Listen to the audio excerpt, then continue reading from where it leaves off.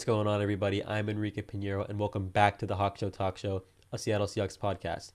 You can find me on YouTube, Spotify, Apple Podcasts, and Google Podcasts, and I also post highlights on TikTok as well as posts and tweets on Instagram and Twitter. My handle on all these platforms is at Hawk Show Talk Show if you want to follow or keep up. And then another method to getting to all my other accounts, if you go to the link tree in the bio or description of them, it gives you hyperlinks to all my other platforms. So there you go. In today's episode, I'm going to be discussing the Seattle Seahawks signing free agent Kerry Hyder from the San Francisco 49ers. And then I'll also, in less depth, talk about the Benson Mayowa re-signing and the Poona Ford re-signing. So yeah, let's get right into it. Let's talk some Hawk. So I'll start off with, we signed the defensive end Kerry Hyder from the San Francisco 49ers. The deal is 2 years, 6.5 mil each year.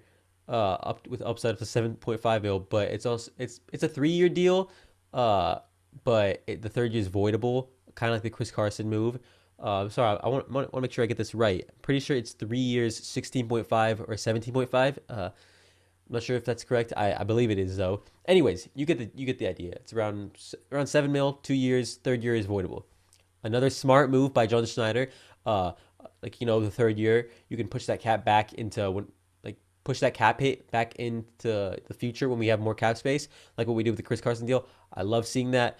We usually don't make the most, beneficial for the future moves. Like we usually just kind of do what we want right now, sign 1 year deals and stuff. But this is good. This is a smart cap decision by John Schneider, and I'm super happy to see it happen. Kerry Hyder, at first, when I saw the notification that he signed with us, I was like, I know who he is, but I didn't think he was that special. Who paid him that much? And I saw it was us, and I was like, oh. And this is right after the Benson Mayowa news as well, so as another end, and I'll get into Benson after this.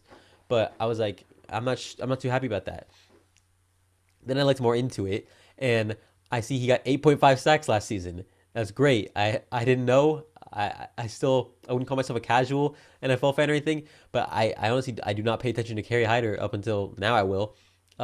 So yeah, now I'm much happier looking into it. 8.5 sacks. It's more like any Seahawk, I believe, last season. I don't know who our sack leader was last year. It might have been Jerron Reed, might have been Dunlap, maybe even Benson. Honestly, anyways, Kerry Hyder 8.5 sacks last year, and some people might say, oh, he's a product of that 49ers D-line system. That 49ers D-line was injured like all year. He didn't have help from Nick Bosa on the other side creating pressure. Solomon Thomas, I think D Ford might have missed some time too.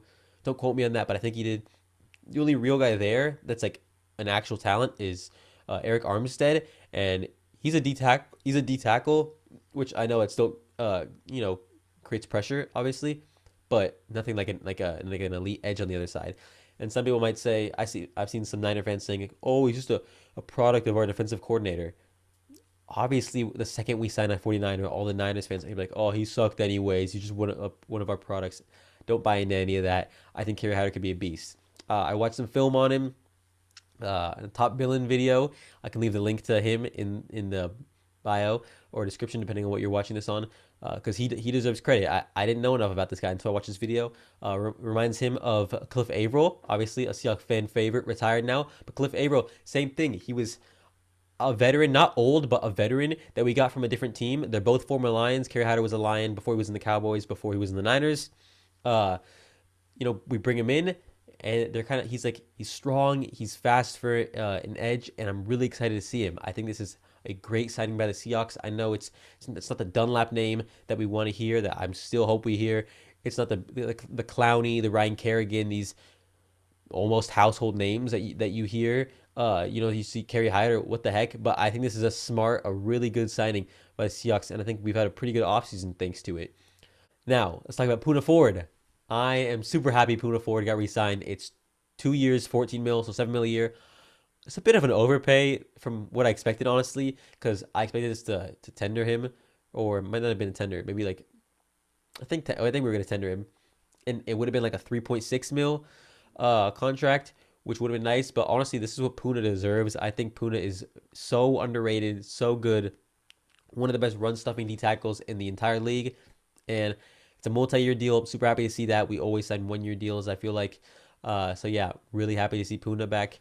And now that I've brought up the entire D line, Uh, Poona's that run stuffing, D tackle, Benson and Kerry Hyder are the edges.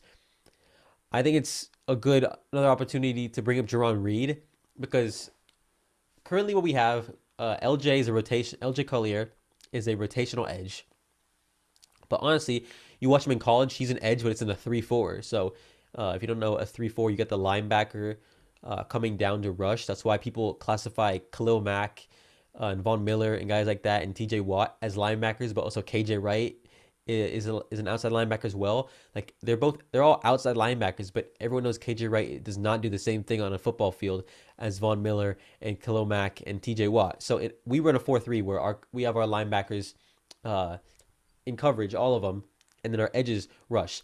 So the way TCU, LJ Collier's college did it was they run a 3-4 like the Bears, like the Broncos, like the Steelers, where the linebacker comes down. So while LJ was a defensive end, he was still most of the time inside because he has the linebacker rushing outside of him. So I think it would be awesome if we moved LJ Collier inside like he used to be to defensive tackle. And obviously, I don't want to kick Poona out. We need two defensive tackles, Poona and LJ. Jerron Reed, I think it's time. I think it's time we trade him. I know he just had a much better year this year than he did the past year, and he was great in 2018. But for what he costs, I don't think he brings it to the table. I've said it many times. He can't perform without a good edge on the side. He was good with Frank Clark in 2018. He was good last year with Carlos Dunlap. If you're gonna have a 14 mil cap hit, you should be able to perform at that level regardless of who's on the outside. So unless he wants a pay cut, which obviously I'd be okay with, but most players aren't okay with because they got families, they got lives. I understand that. It just it doesn't fit us right now, and I think LJ and Poona are strong enough to handle that. Anyways, just to go over everything, Kerry Hyder, yay, and Poona, yay again. I'm super happy to see Poona back. I love Poona, a great run stuffer. I also made a nice chase down on Josh Reynolds in week 16. Anyways, I'll wrap it up. That's it for today, guys. Thank you so much for watching.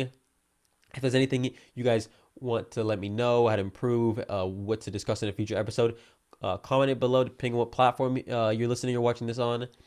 And in my link tree, I also have a Microsoft Forms, a submissions box where you can, just put stuff like questions or comments or just recommendations to me, and I'll check them out and I'll see. So yeah, again, thank you guys so much for watching. Have a nice day.